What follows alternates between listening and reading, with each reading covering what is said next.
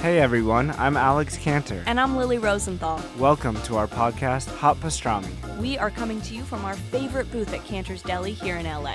We're going to invite some of our friends to join us for a chat over some matzo ball soup and pastrami sandwiches. So join us for new episodes of Hot Pastrami every week on Apple Podcasts, Spotify, YouTube, or wherever you listen to podcasts. See you soon. Bye. Welcome to the Gabby Reese Show, where we break down the complex worlds of health, fitness, family, business, and relationships with the world's leading experts.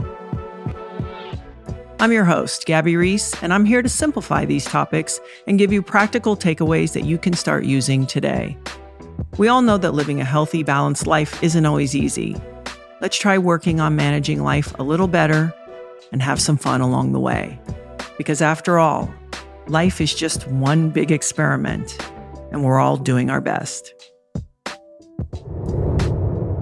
Your generation should be the first generation not to fear Alzheimer's, because there's a tremendous amount you can do. This was a big fear for my generation, but you should be able to avoid this pretty much 100% for your life.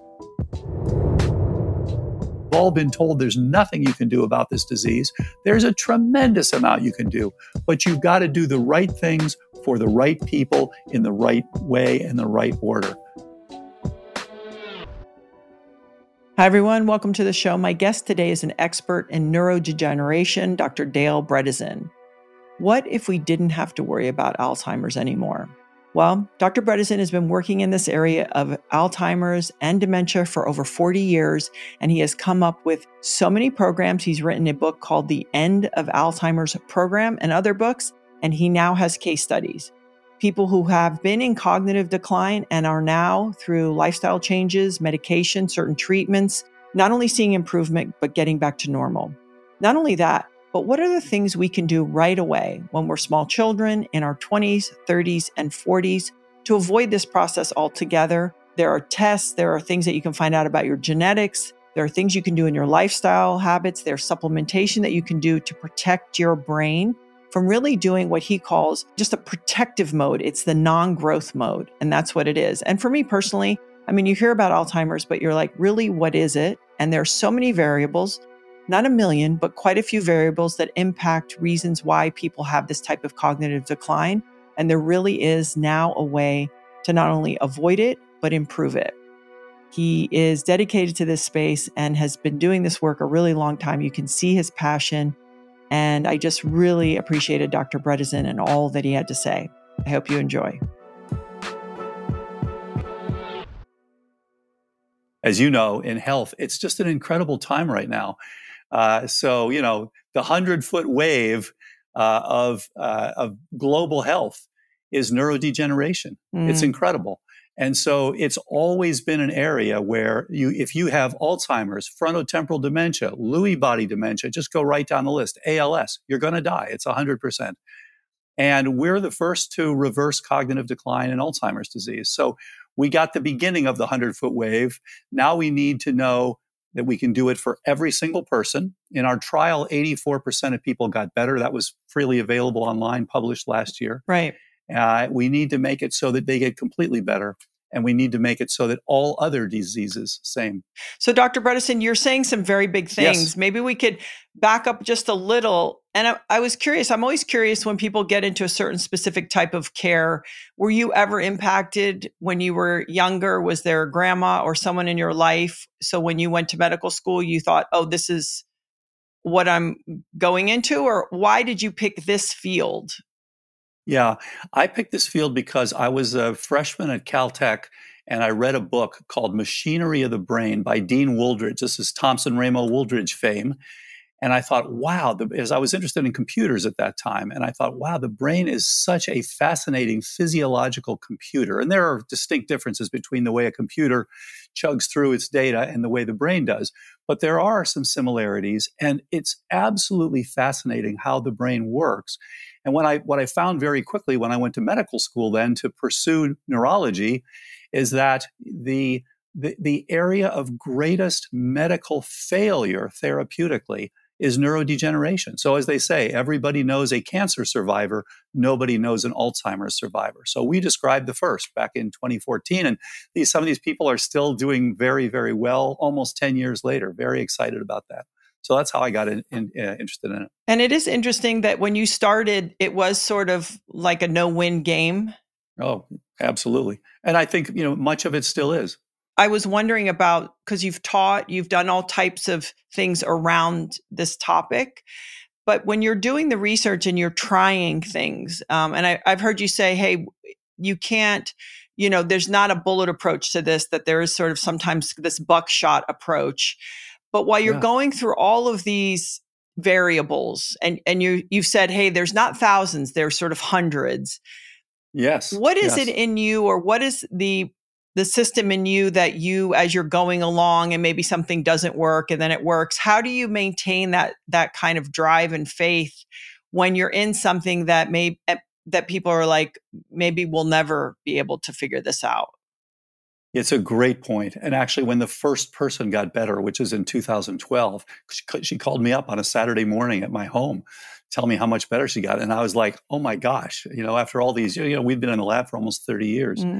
So you're right. That is the most depressing. And I have to say, what's worse than that is when you actually get something that looks pretty good and your colleagues say, no, we don't believe it anyway. So like, no, look at the science. This is actually working. And your colleagues say, no, we don't believe it. That's the worst. But you're right. So we tried to start very simply. I set up my lab originally at UCLA in 1989. I had worked for 2 different Nobel laureates. Very excited about the work that they did. I mean, they really changed the world of what's going on in the brain. And so when we set up the lab, the idea was very simple. We wanted to understand the fundamental nature of the neurodegenerative process. Why is Alzheimer's so common? What's actually happening to people's brains when they get Alzheimer's? One of every 7 people dies of Alzheimer's in the U.S. It dwarfs the pandemic. So the pandemic has killed over 1 million Americans. Alzheimer's will kill about 45 million of the currently living Americans if we don't do something about it. And we've gotten to the point now that we can pretty much say if you start early, it's optional. If we get everybody who's on prevention or earliest changes, we can do a great job. It's the fact that people wait. You feel so sad for people like, poor Bruce Willis, where, people knew there was something wrong for years, but they just really didn't do something about it. Now, to be fair, he unfortunately has frontotemporal dementia, which is different than Alzheimer's. But again, it's part of that neurodegenerative group, and we're understanding better and better and better what actually drives that process. So when we were studying this, we got to the point where we could see, okay, there are specific signals that come into brain cells, and you could start to look at these, as you mentioned. It's about silver buckshot. It's the buckshot. Each one has to be hitting the right thing. And so we started to be able to do that and said, okay, well, let's see if we can do a clinical trial with a drug that changes you from the bad side to the good side. And we realized very quickly one drug is not going to do it. So we started saying, okay, what could we add to one drug to target those other things? We identified what we called 36 holes in the roof. It's 36 different pieces that are all critical to give you that synaptogenesis. You're getting away from losing the synapses. Now you're restructuring and making new synapses. And what we found is, okay, wait a minute. Actually, exercise alone hits several of these.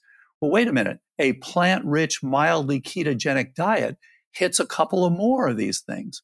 And wait a minute, really good quality sleep with appropriate deep sleep and appropriate REM sleep, that hits a couple more. We started realizing, wait a minute, we can construct for each person a precision medicine personalized protocol so that we can actually hit all the different things. And when I was a little boy, I was in a surf club, and there was a lot of discussion about what it would take to ride a 60-foot wave at Kaina Point. It's like, it was impossible. No one had ever done it. So, okay, it was pointed out, hey, you can't just paddle into, when you get to a certain size, you just can't paddle into these things. So, of course, along comes your husband and his 2 buddies, Dave and Buzzy, and they changed the world by inventing toe-in, right? So toe-in The toe in for medicine is precision medicine. It allows you to do things that have never been done before.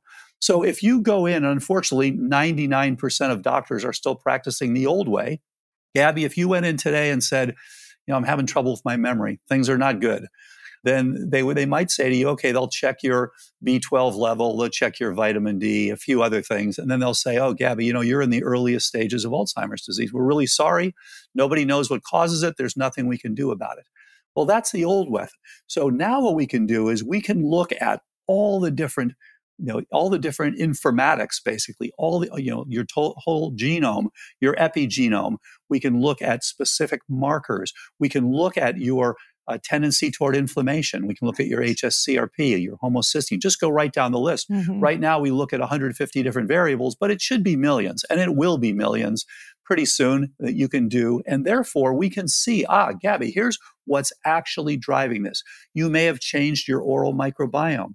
You may have a little bit of a leaky gut. You may have some chronic sinusitis. You may have a chronic infection that you didn't know about. Now, when we address these things, that is the silver buckshot. People get better like never before. So that is the toe in of medicine. And unfortunately, it hasn't caught on, in part because third-party payers don't want to pay, as you know. So we need to change the fundamental practice of medicine. I think it's an interesting thing because it's sort of a push and pull where again, I'm not going to get into this aspect of it, but money is certainly made at the end when people are not well.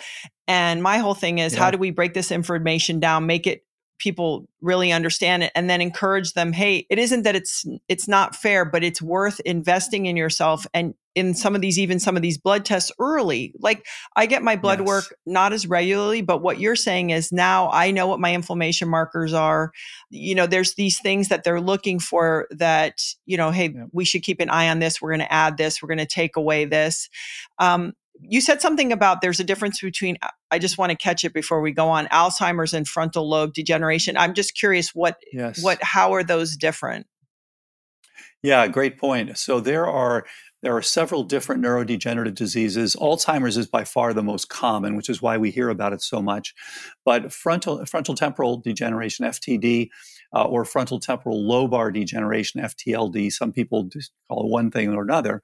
Instead of hitting your temporal lobes and your parietal lobes, which is the main place you get affected in Alzheimer's, it hits your frontal lobes and your temporal lobes. And it's different in terms of what you actually see when you look under the microscope. So these diseases currently are classified pathologically, really coming from the 19th century pathologists looking under the microscope.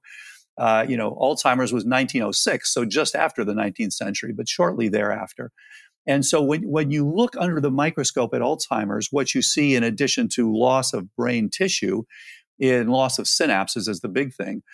You see this amyloid material. Mm-hmm. It's a little piece of a protein, a little peptide that collects in the brains, just dramatic increases in this stuff, which turns out, interestingly, to be part of your innate immune system. It's the stuff that's fighting the microbes. Mm. So the old view was, we want to get rid of that amyloid. And that's unfortunately what the drugs do. Things like aducanumab, lecanemab, donanemab, they're getting rid of your ability to fight these microbes. So, and you can imagine, what you really want to find out is what are they fighting and what you can do about it. And then you see also this tau, which is the thing that is actually bolts. So when you put out processes in your brain, you got to keep them stable. So you bolt the microtubules together with tau. And so no surprise, when this pops off, things collapse. Frontotemporal dementia, you don't see those things. You see a different thing that's called TDP-43. It's a different protein that collects, and it's a different place in the brain. Years and years ago, and I want to talk about your books too, I read Grain Brain. I think a lot of people did. And there was one thing that really stood out for me about what Dr. Perlmutter said, because he was so interested in this because of his dad. He said, listen, when your elbow or your knee hurts, it's like you're like, ow, I have inflammation, I'm sore, it's like, ugh.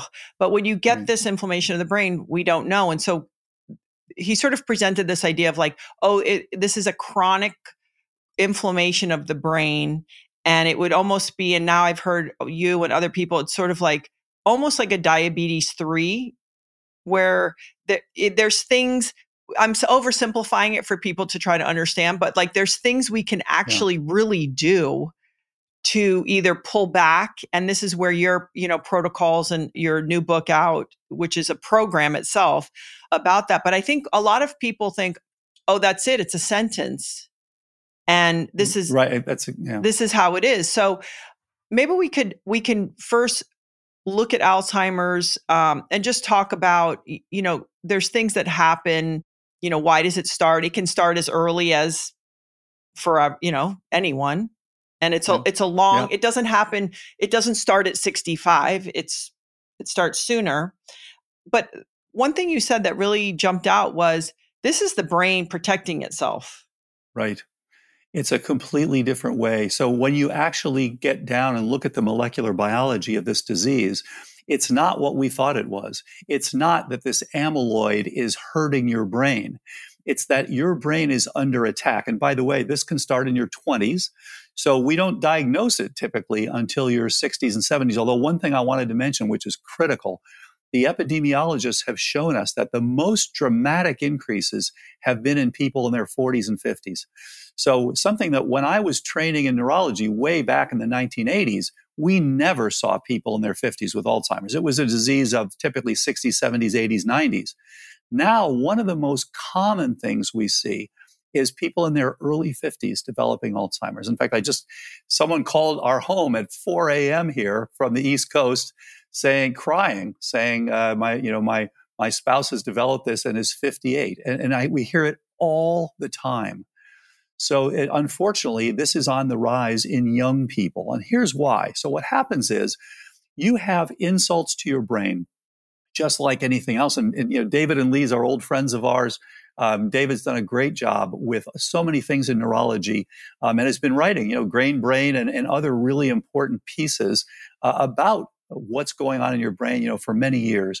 So what happens is you get attacked. Your brain is under attack from organisms, interestingly, from your oral microbiome. The neuropathologists who've looked in the brain find oral microbiome organisms in your brain.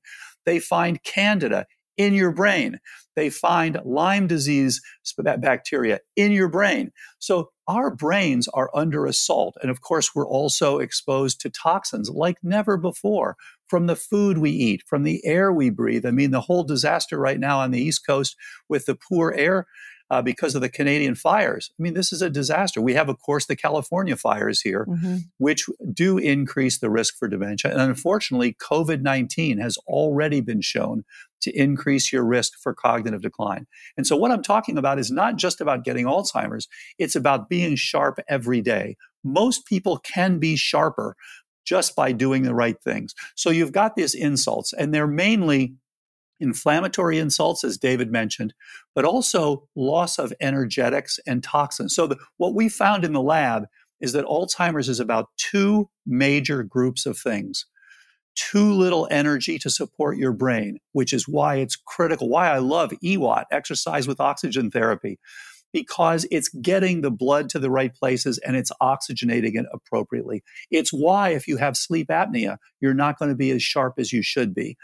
Energetics, number one for Alzheimer's. And right along with those, 1A is inflammation, as you said. And it's interesting. It's the innate part of the immune system, not so much the adaptive part. It's that older evolutionary part which gives you the inflammation. And it's especially the memory component of that, which lives in three places. It lives in your bone marrow. It lives in your endothelial cells that are supplying. That's why the blood vessels tend to become sticky and you actually get some thromboses in people who are getting Alzheimer's. And then thirdly, it's in the tissue macrophages, which in your brain are called microglia. They're the little guys running around. They're eating up the plaque and trying to get rid of it. But they don't want to get rid of it until you get rid of the inflammation. So the idea of removing plaque, it's just like saying, I'm going to paddle into the 100-foot wave. I don't care. Yeah, you're not going to survive. And this is the problem. They just keep removing this stuff instead of saying, let's get after what's causing it. then we can remove this stuff. And that, I think that's the future, combining targeted drugs with these overall personalized protocols. That's what Alzheimer's is all about. And then we can adapt this to to all these other frontotemporal dementia, Lewy body dementia, ALS, et cetera, et cetera. Dr. Bredesen, I'm going to ask a really basic question because when I was doing the research for this, I realized I don't actually understand why people die of Alzheimer's. I started really thinking about it. I was like, okay, you see all the movies, you see things. I've had experiences where, okay, they don't remember you. They don't. What actually happens that people die from this disease? It's a great point. And the reality is, you're right. It doesn't affect your brain so much that you just stop breathing. That's typically for 99.9% of people. So what happens is, we all forget that, you're doing a lot today. You brushed your teeth today. You got up today. You took care of yourself. You did all the appropriate things. When you stop being able to do that, what happens is you get infections. You get pulmonary emboli. So they lie in bed, they get clots, they throw them to their lungs, they die. They get infected, bladder infections, common ones. This becomes sepsis. You get this throughout your body and you die.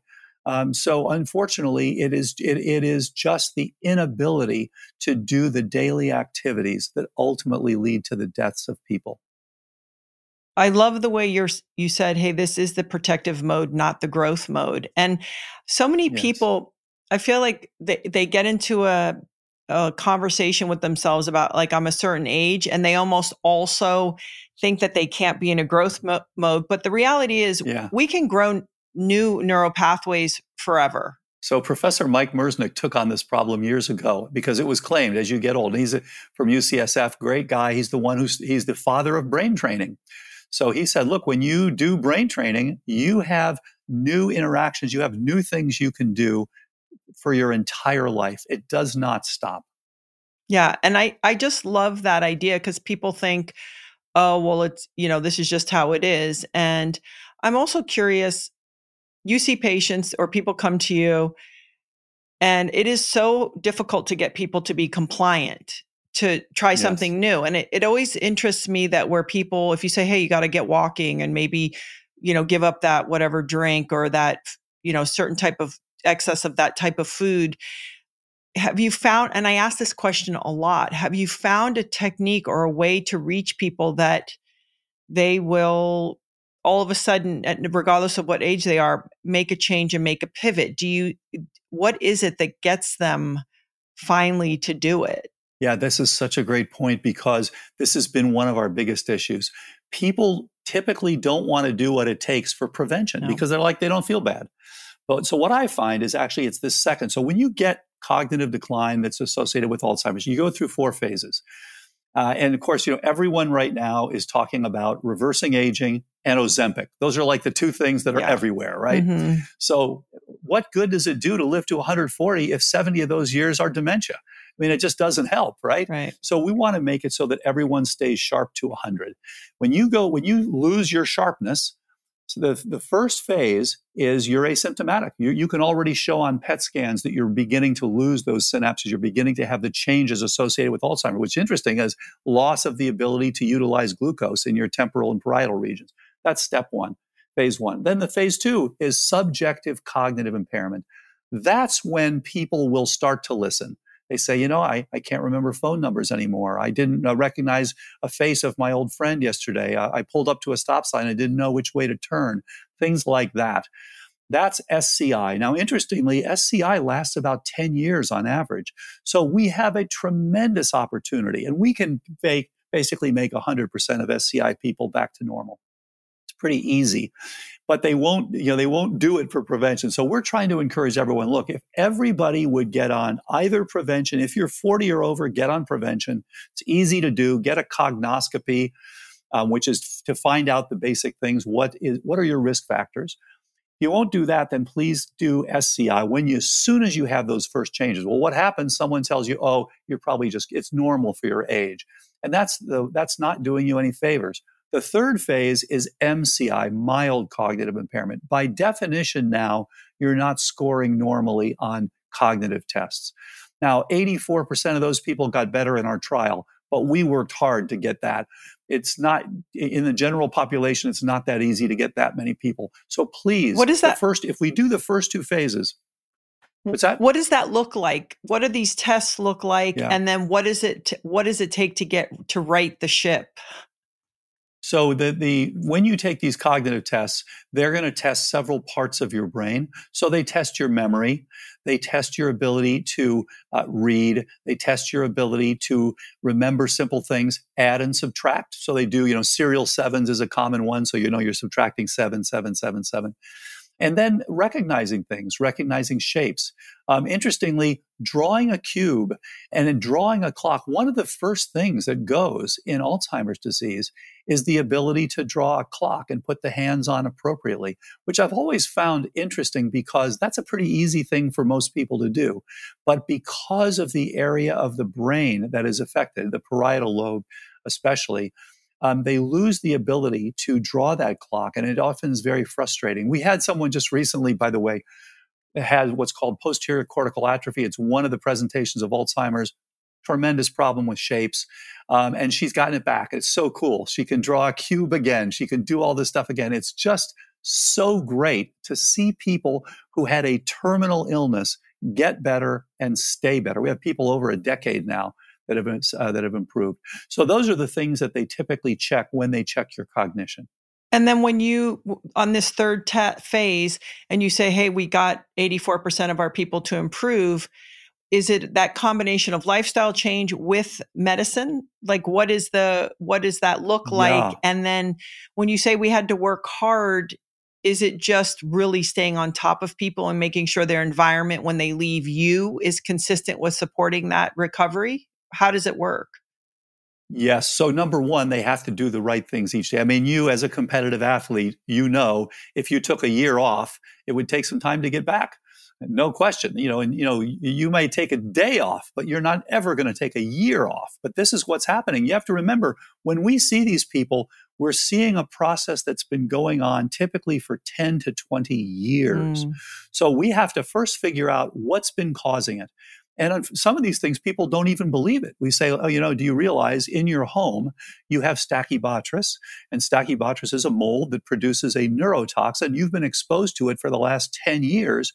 You've lost a lot of synapses. We got to get you out of that home. We got to get it remediated. They say, we had one person in the trial, one of the few who didn't get better in the trial, said, I don't care if there's mold in my home. I'm not leaving and I'm not fixing it. So she was one of the few that did not get better.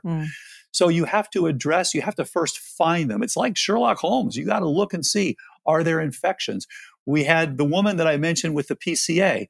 She ended up having herpes simplex. We had to treat that. She ended up having Bartonella, which is something which is a tick-borne illness, hadn't been diagnosed. We found that, We treated that. She ended up having mycotoxins, found those, treated those. And then there are the basics. There are the 7 basic things that we do for everybody. So you have to have a plant-rich, mildly ketogenic diet. You have to have exercise, especially blood flow, oxygenation. You got to fix your sleep. So many people drop their oxygenation while they're sleeping. You got to manage your stress. Stress damages your brain. You got to do some brain training, detox, and some targeted supplements. Those are the 7 basics that help everybody. Then we look for the infections and we look for the toxins that people are exposed to. And that's when we can really see, okay, for each person, we can tell them. We actually created a computer-based algorithm that says, okay, here are the things that are driving your synapses to be lost. And as you can imagine, then we can stop everybody from progressing. But then it's a different question. How do you get back the synapses that you lost? And that has to do with your hormones, and it has to do with your trophic factors, and it has to do with your stem cells. So it's a different set of instructions to build them back up. But the good news is your body is fairly plastic. It's doing this to some extent on its own. So we want to support that. Right. You're just making that environment buoyant. That's so amazing. Now the 4th stage, because I kind of parked it on the 3rd, is Yes. So you go from mild cognitive impairment. Again, I would entreat everyone, don't call it mild cognitive impairment because it's like saying you only have mildly metastatic cancer. Yeah. It's a relatively late stage of Alzheimer's, but by definition, that means you're not doing well on the cognitive test, but you're fine with your activities of daily living. When you lose your activities of daily living, that's when you have dementia. That's the fourth phase. That's the final. And so now you're having trouble taking care of yourself, showering. It starts with, trouble taking care of your bills. You're not going to be able to drive and things like that. That's dementia. And unfortunately, as you know, pretty much everyone waits until that fourth phase. That's the worst thing you can do. If we could get everyone on early phase, we literally could make Alzheimer's optional. And your generation should be the first generation not to fear Alzheimer's because there's a tremendous amount you can do. This was a big fear for my generation, but you should be able to avoid this pretty much 100% for your life. Have you, and I know this is a tough question, but you've written at the end of Alzheimer's, and then you have first survivors of Alzheimer's, and then you have the end of the Alzheimer's program. So you have a program, you have a book that's a program. Now, have you ever had somebody who was in that fourth stage, or is it by then it's like, hey, in a way that's just a time situation and, there's really nothing you can do? Or have you guys... Oh. How does that work? Absolutely. How has that gone? It's a great point. So what's happened, there's this thing called MoCA, which is Montreal Cognitive Assessment. It's a 30-point scale, and it tests all the things we talked about, like drawing cubes and clocks and memory and things like that. So when you're normal, your score is probably 30 out of 30. It's perfect. And most people are in that 28, 29, 30, fine. Then when you're down at the 24s, 25s, that's MCI. In other words, you're abnormal on your testing now. When you hit down in the low 20s and teens, that's dementia. And we've had people at 0, that's end stage dementia. So very interestingly, a few years ago, I had told people, come in early. And a guy wrote to me and he wrote me this nasty note and he said, my wife has a MoCA score of 0 and went on your program and she's come back, she's doing well. Now, the difference is we can take people now from 18 to 30. We cannot take people from 0 to 30. We can take people from 0 to 9, which is great. They can dress themselves again. They can speak again. But 2 big problems. Number one, we can't get them all the way back. That's my goal while I'm alive. Can we get someone from 0 to 30? It's going to take, it's Kaina Point at more than 60 feet. Yeah. So it's a tough one. It's going to take probably stem cells and things. But here's the big problem. When you have the fourth stage, dementia, it's harder to get people to budge. And so it's really hard. They're not taking care of themselves. They're getting infections. They don't remember what to do. So this is why I urge everyone, please get in early. We can do so much more. Having said that, yes, we've got a number of cases where people get better with even very low MoCA scores. It's just that it's not as common.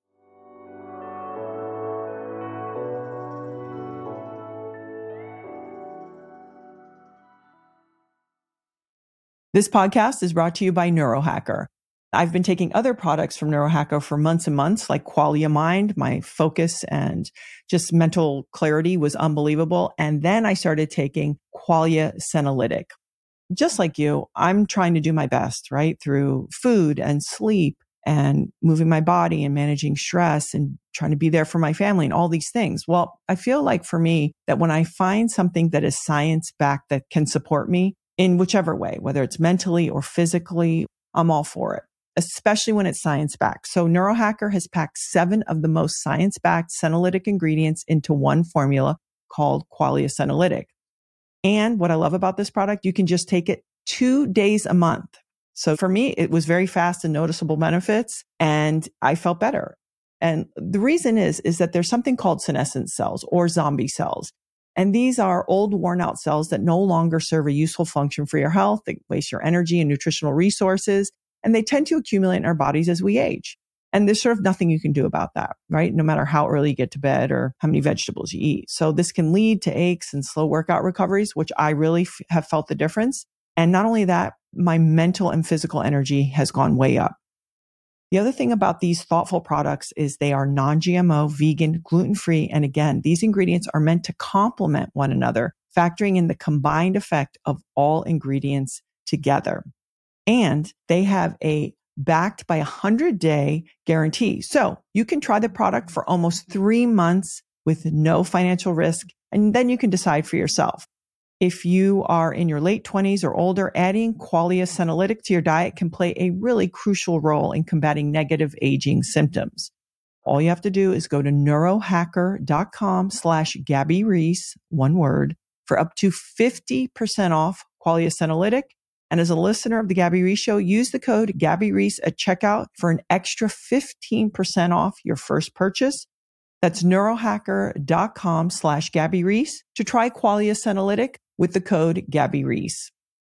This podcast is brought to you by Ritual. I've personally been taking Ritual's Essential for Women 18 Plus multivitamin since right when COVID hit. I was looking for something supportive and powerful. Someone suggested it to me, and lo and behold, I did some research. And what I love about them is, so women were kept out of research until 1993 by federal law. And Ritual really knows how important women are. Obviously, if you're going to be selling them vitamins, they're essential. And they conducted a university-led human clinical trial for their Essential for Women 18 Plus multivitamin to really assess its efficacy. So right there, I was intrigued, and even more intrigued by the results. It increased vitamin D, which is what I was looking for, by levels up to 43%, and omega-3 DHA, so important, levels by 41%, and that was just in 12 weeks. So they take the time and energy to figure out, hey, does this work? And is it going to be good for these women? And not to mention that what they do is so smart. They kind of hone in on 9 key nutrients, and they put it in 2 delayed release capsules per day that optimize your body's absorption.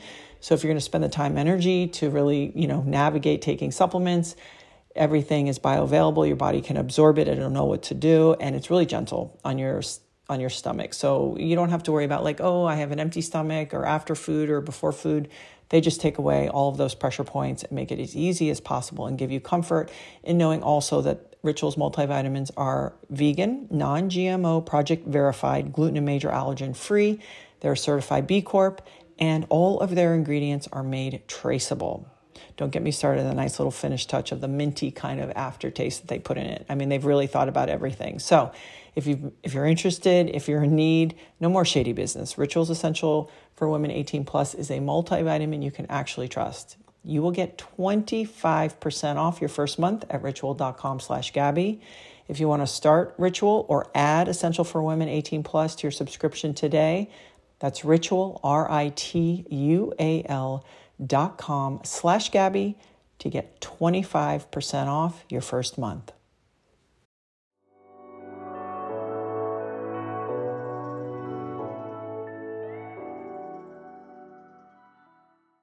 Is there sort of just a misconception maybe that's really common that people have about Alzheimer's that you see over and over? It's like that it's an old person's disease, that there's nothing really you can do about it. Is there anything else that people are really getting wrong about it? Yeah, thanks for asking that. So the entire world of Alzheimer's is backward because there has been nothing to do about it in the past. So what do they tell you? We don't know what causes it. That's BS.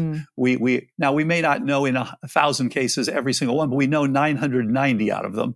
So we know what's driving this. We know what's in your brain. We know that amyloid is made to fight those infections. So that's the first thing. The second thing is they say, because we don't know, when someone has a problem, we're going to tell them it's probably just normal aging.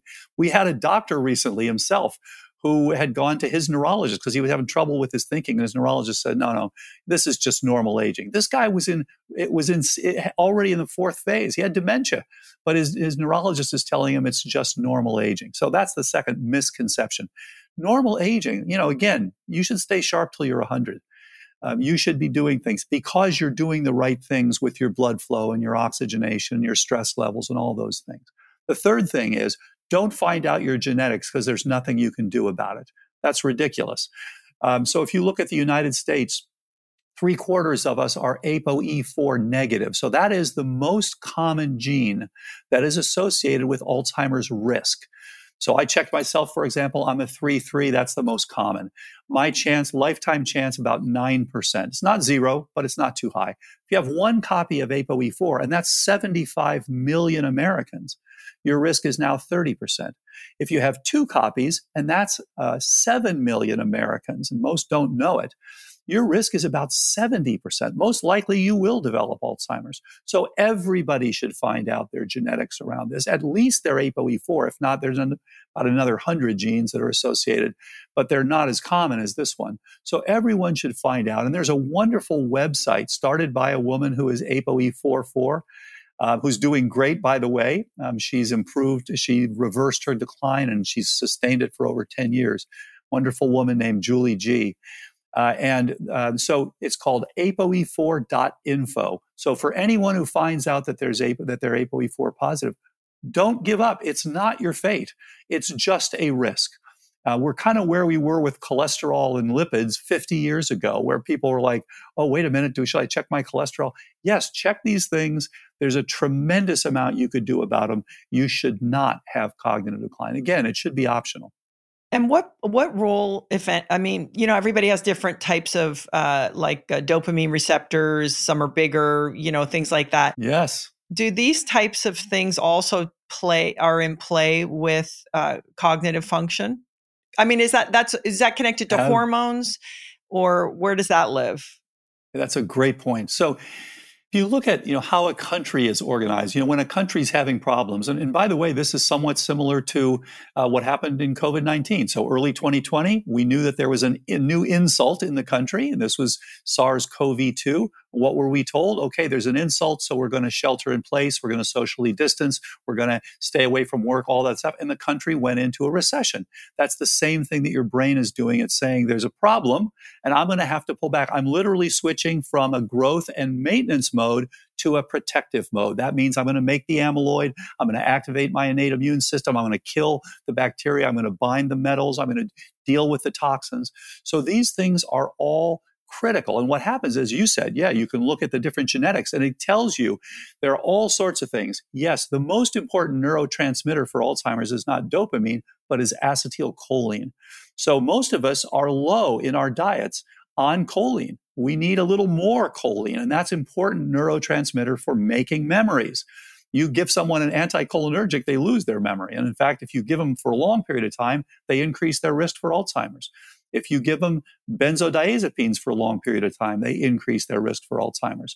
So there's, acetylcholine. And then BDNF, brain-derived neurotrophic factor, the thing that increases with exercise, is also intimately related to your ability to make and keep synapses and to the Alzheimer's processing itself. So there's a real intimate relationship there between BDNF and Alzheimer's. And then, interestingly, ketones. Another one, having that ketone level high gives you the energy that you're losing in Alzheimer's disease. And then hypercoagulable states.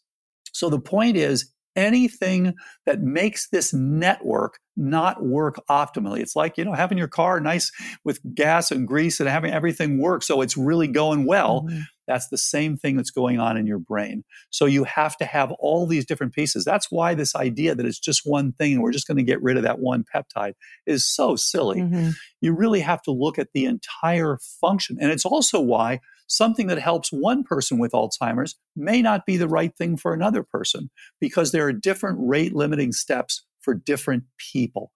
And this is just a fascinating disease in that way. You can see all these different things. You can tease them out, find out about the BDNF and find out about the acetylcholine and find out about the various pathogens and toxins and find out. We had one guy in the trial who had turned out to have a hypercoagulable state. He would get on an airplane and be sitting there, and he would get to Europe and he was confused. Yeah. And it turned out when that was addressed, which you can do pretty easily, we have a tremendous armamentarium for these things where we've all been told there's nothing you can do about this disease. There's a tremendous amount you can do, but you've got to do the right things for the right people in the right way and the right order. I think it is sometimes I often say it's scary to look under the hood. So people kind of put it at bay instead of using it as an empowerment and knowing it's never going to be perfect. Yeah. I've had my DNA done and it's like, I can deal with my own toxins I produce, like my free radicals and my stuff, very well, but I don't deal with outside toxins very well. So like, taking some kind of methylation or methyl blue or something to support me is just one little small thing. What about neurotropics? You did mention a few supplements. Is there things that you I really respect that, you're not giving people a diagnosis and saying, hey, this is this is your prescription. But are there things that you find are pretty supportive that people, if they, after getting their blood work, incorporated? Yeah, absolutely. And so that's the good news. The armamentarium is huge. So I mentioned EWOT before. Exercise with oxygen therapy actually helps people to perfuse. And yes, there are some supplements that I really like. One of them is whole coffee fruit extract. Turns out to be very nice. It increases your BDNF. It helps just as exercise does help. Second thing is to make sure that you're able to get into some ketosis. So that's very interesting. People talk about taking ketones. It helps their performance. They can do better on bicycles and things like that. Yes, your brain, what happens is your brain has to burn one of two things, as you know, glucose, ketones. And so what happens is, as we get a little older, you lose the ability to burn both of those. And that's what the PET scan of an Alzheimer's patient shows. You're no longer burning glucose well in your temporal and parietal regions.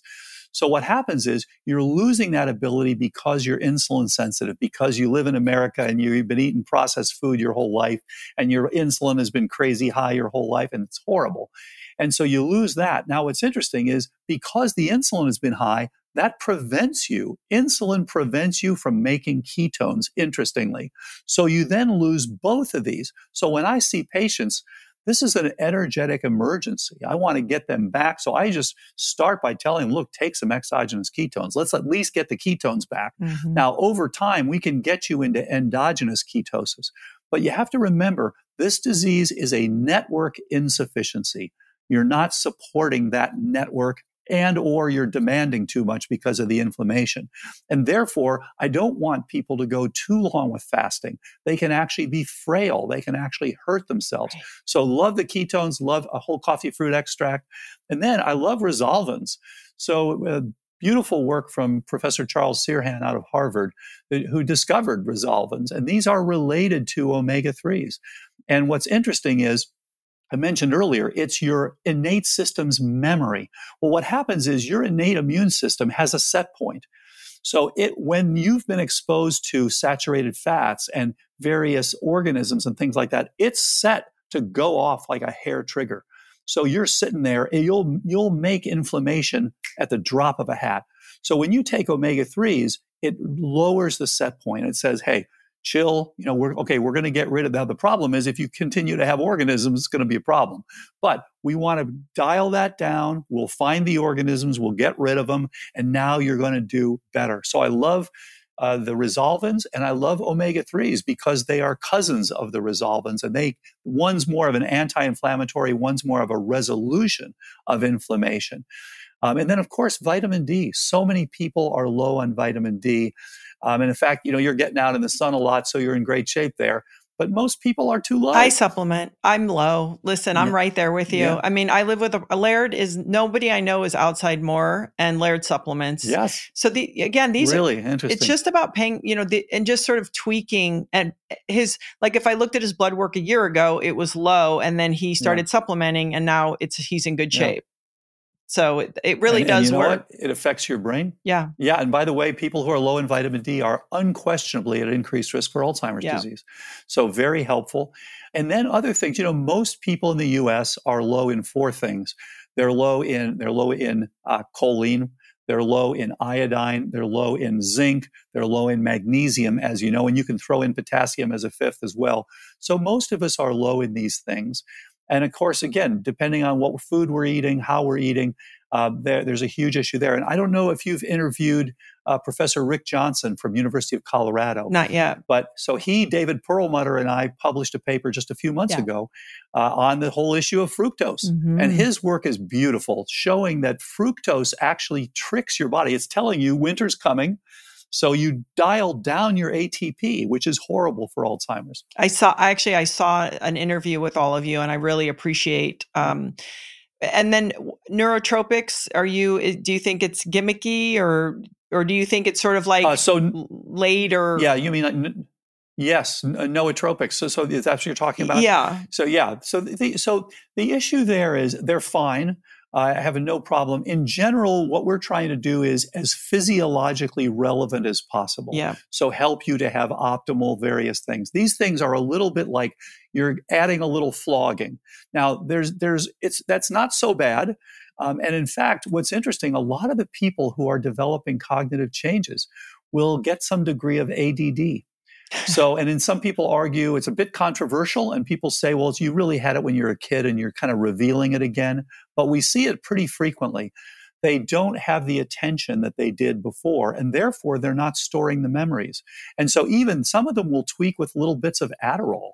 And you don't want to do that every day, Right. but for certain periods of time when you want that to be focused, you can do that.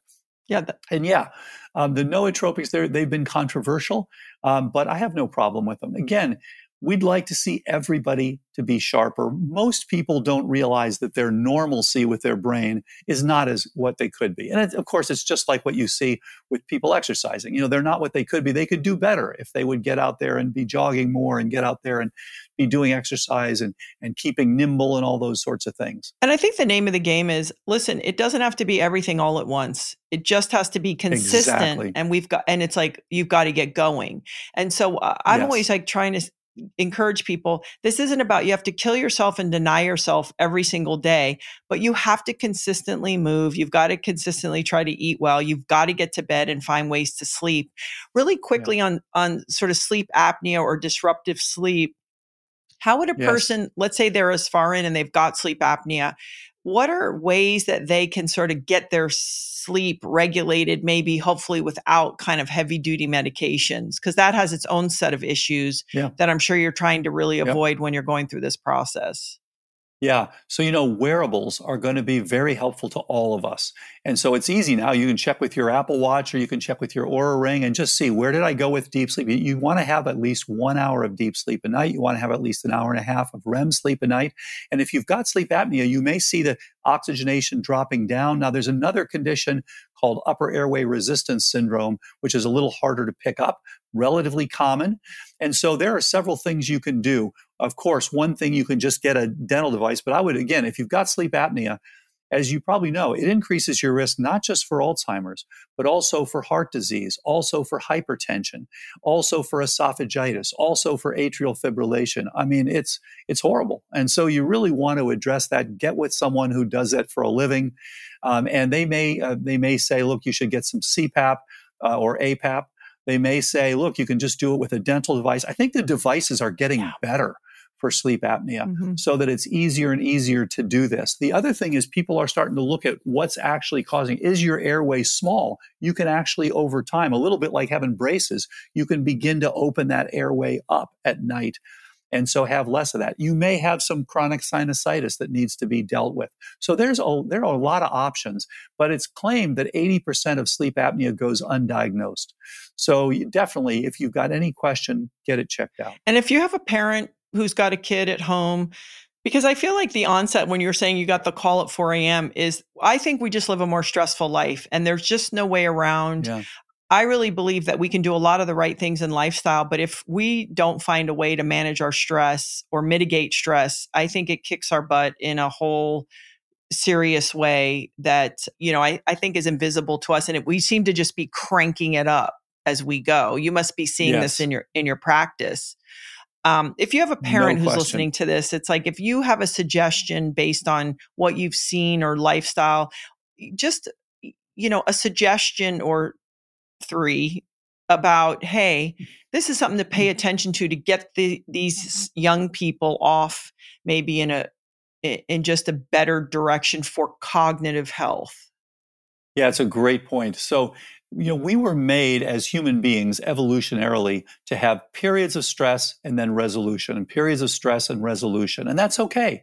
That is hormesis. You're actually improving things. I mean, that's what competitive athletics are. It's stress and resolution, stress and resolution. The problem is, for so many of us, we have this chronic unresolved stress. And so you just keep going for years and years and years. And absolutely. So when my first week as an intern, way back. This is 1978. So up all night, every night, all night. And by the end of the week, I couldn't get my shoes on because my ankles had swollen so large because I just walked 24/7. And it's not a way for human beings to function. Now, it was later that the Libby Zion rule came into, after Libby Zion sadly passed away because people were not thinking because they'd been up for days. They got rid of that. Although it's still somewhat bad in some places. But it turned out massive stress. And so I ended up getting arthritis, essentially revealing an arthritic process that was under there. So what I would say to people is, and especially for young people, take some time. Yes, go have some stress. The thing that's tricky about being young is you can get over almost everything. So you don't see the damage that it's actually doing to you until you're older. So take some time away. Take some time, do things that you love. The enjoyment is actually a huge positive for your brain. Your brain shrinks when it gets exposed to chronic stress. Find what you like. Some people like forest bathing, some people, so-called shinroku. Some people like music, enjoy some music. Some people like, getting out and meditation, yoga. These things, as a scientist, I used to laugh at these things. I thought, oh, come on, this is not going to move this doesn't move biochemistry. But I have to say, I can't ignore the data. It absolutely does move the biochemistry. The other thing I would say is get some of these things checked out. You might be surprised that your telomeres aren't as long as you thought they were. You might be surprised that you're already starting to have insulin resistance. I mean, we have insulin resistance in 8-year-old kids now. And so, find out where you stand. And if you've got this, then the great news, you can do things. It's easier and easier to do things. One of the common things is people say to me, I don't want to eat this plant-rich, mildly ketogenic diet. It's too much of a pain. I got to go shop for things. I got to look to see what's organic. I got to find the right things. Okay, so we worked with Nutrition for Longevity. Great group. They work with Walter Longo. In fact, was founded by Walter. They do fasting mimicking diet. So they now have put together our KetoFlex 12-3 diet, which is a plant-rich, mildly ketogenic, brain-supportive diet. You can get it from them. It's really, really easy. Mm-hmm. So the good news is, do some of these easy things and enjoy it. Enjoy life. And you will live longer, you will live happier, and you will avoid these chronic illnesses that unfortunately don't announce themselves symptomatically until they're mostly over. Yeah. In wrapping up, Dr. Bredesen, I'd be remiss not to say something because you hit the woo-woo part, like, oh, give me a break. Because I do love scientists. Like, they'll be like, well, what's the science? But based on what you said, I just am curious because a lot of people take adaptogens for cognitive function. And I don't mean they're tripping out. I just mean they're adding adaptogens into their daily lives. Are you sort of like expensive urine, or how do you feel about that? No, in fact, there's so much coming online here. So adaptogens, huge. I take them myself. I think they're fantastic. Things like ashwagandha. It's an adaptogen, and it is actually supportive. Again, we're trying. The change in medicine it's not about one thing killing you. Right. It's about a network that's dysfunctioning. So we don't want to hit it with a hammer. We want to be tapping here and tapping there and improving these things over time. And you can add, what about psilocybin and all these? This is the next big wave. Right. And the interesting thing is those are synaptogenic. So they are allowing you to change your mind. Mm-hmm. They are allowing you to change your setup. And one of the things we're interested, will they be important now that you've gotten rid of what's causing the Alzheimer's? Will they be important to help you reestablish the synapses? We don't know yet. Right. The jury's out on that. That's a huge issue. So there's so much that you can do.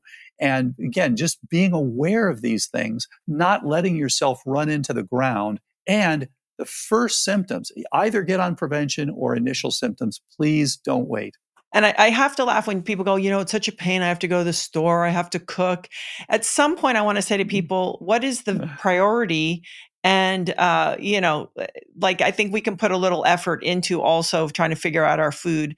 Finally, you mentioned telomeres, which makes me think of Dr. Sinclair, David Sinclair's work. Sure. How do you feel about any of that kind of, I don't want to say tying in, but is there any of that could, give some buoyancy to what you're talking about? Absolutely. And yeah, I mean, I've known David for years, and I think the work is really interesting. So he's now interested in reprogramming, of course. And his argument is we're going to be able to go from 60 to 20. Time will tell. Of course, I worry about some of these issues because there are things that have changed. So now what we can do today is we know, and this is from Kara Fitzgerald's work. Kara's done some really cool stuff where she's taken people about 3.2 years younger. Okay, so there's a little, you can definitely go backward a little bit. Can you go backward 40 years? We don't know yet. Hopefully David's going to tell us and others over time. But what we can do when we're in our new trial that we've just started, it's 6 different sites around the country, we are including brain aging and we're including biological age. So we believe that what we've been doing for the brain will make people a little bit younger, but it's probably going to be, relatively small changes in terms of making people younger. But these are things you can do, and absolutely telomeres are part of this. When you're under stress, when things are bad, they show that caretakers of people with Alzheimer's under tremendous stress and their telomeres are shorter on average. So again, we're understanding the whole network like never before. Well, I really appreciate not only your approach, but just the kind of faith to plug along and create these programs. The book, The End of Alzheimer's Program, I would encourage people, but you have other books as well. And could you just remind us, Dr. Dale, where everybody can find you? Sure. Yeah. So Dr. Dale Bredesen on Facebook, you can find me there. You can, Apollo Health Co. I work with Apollo. That's a group from Apple, actually, that does really interesting software. Yep. So there's a tremendous amount you can do there. And then also, Instagram, Twitter, Dr. Dale Bredesen. Well, again, thank you so much. And, reminding people, if you're in your 20s, 30s, or 40s, it's a good time to get things checked out, take a test, get your blood work done, and know a little bit about your genetics to give you that tool for prevention, for this long-term kind of vitality. Because I don't know if it's about longer. I just think it's about kicking ass until we move on to the next.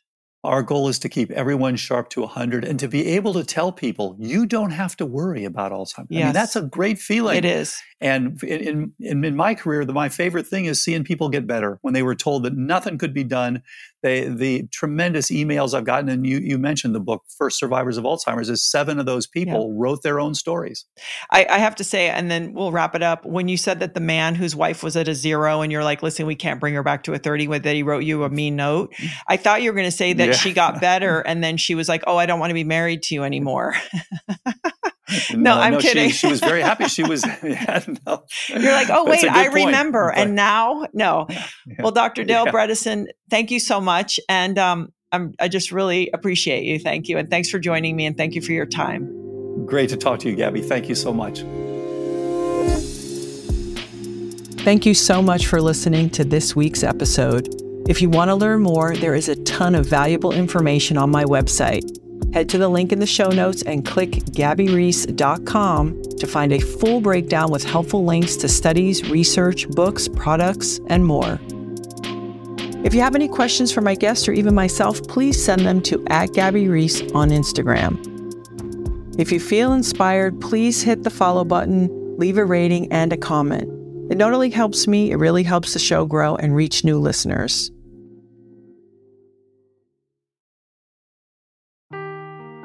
Seeking the truth never gets old. Introducing June's Journey, the free-to-play mobile game that will immerse you in a thrilling murder mystery. Join June Parker as she uncovers hidden objects and clues to solve her sister's death in a beautifully illustrated world set in the Roaring '20s. With new chapters added every week, the excitement never ends. Download June's Journey now on your Android or iOS device or play on PC through Facebook Games.